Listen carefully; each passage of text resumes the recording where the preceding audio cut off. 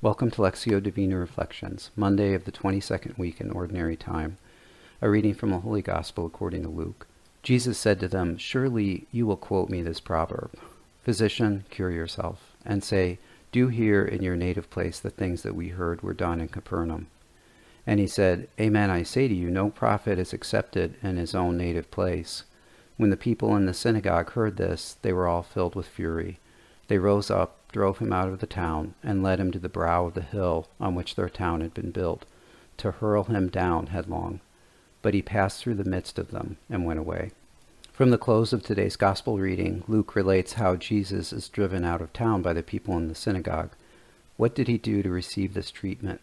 At the beginning of the passage, minutes before this, Jesus reads from the prophet Isaiah the words, "The Spirit of the Lord is upon me," and to people amazed at his gracious words, he says, "Today this scripture passage is fulfilled in your hearing," thus revealing himself as the Messiah.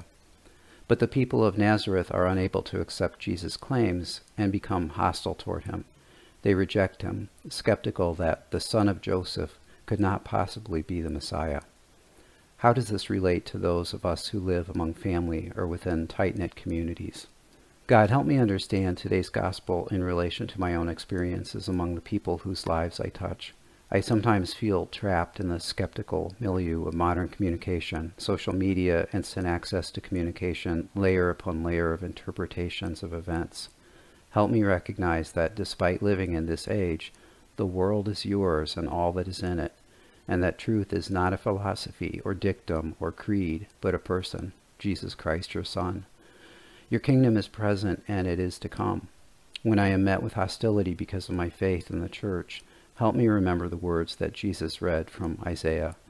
"The Spirit of the Lord is upon me, because he has anointed me to bring glad tidings to the poor. He has sent me to proclaim liberty to captives and recovery of sight to the blind, to let the oppressed go free, and to proclaim a year acceptable to the Lord." From the responsorial psalm, "Before the Lord, for he comes to rule the earth. He shall rule the world with justice and the peoples with his constancy. Glory be to the Father, and to the Son, and to the Holy Spirit, as was in the beginning, is now, and ever shall be, world without end. Amen."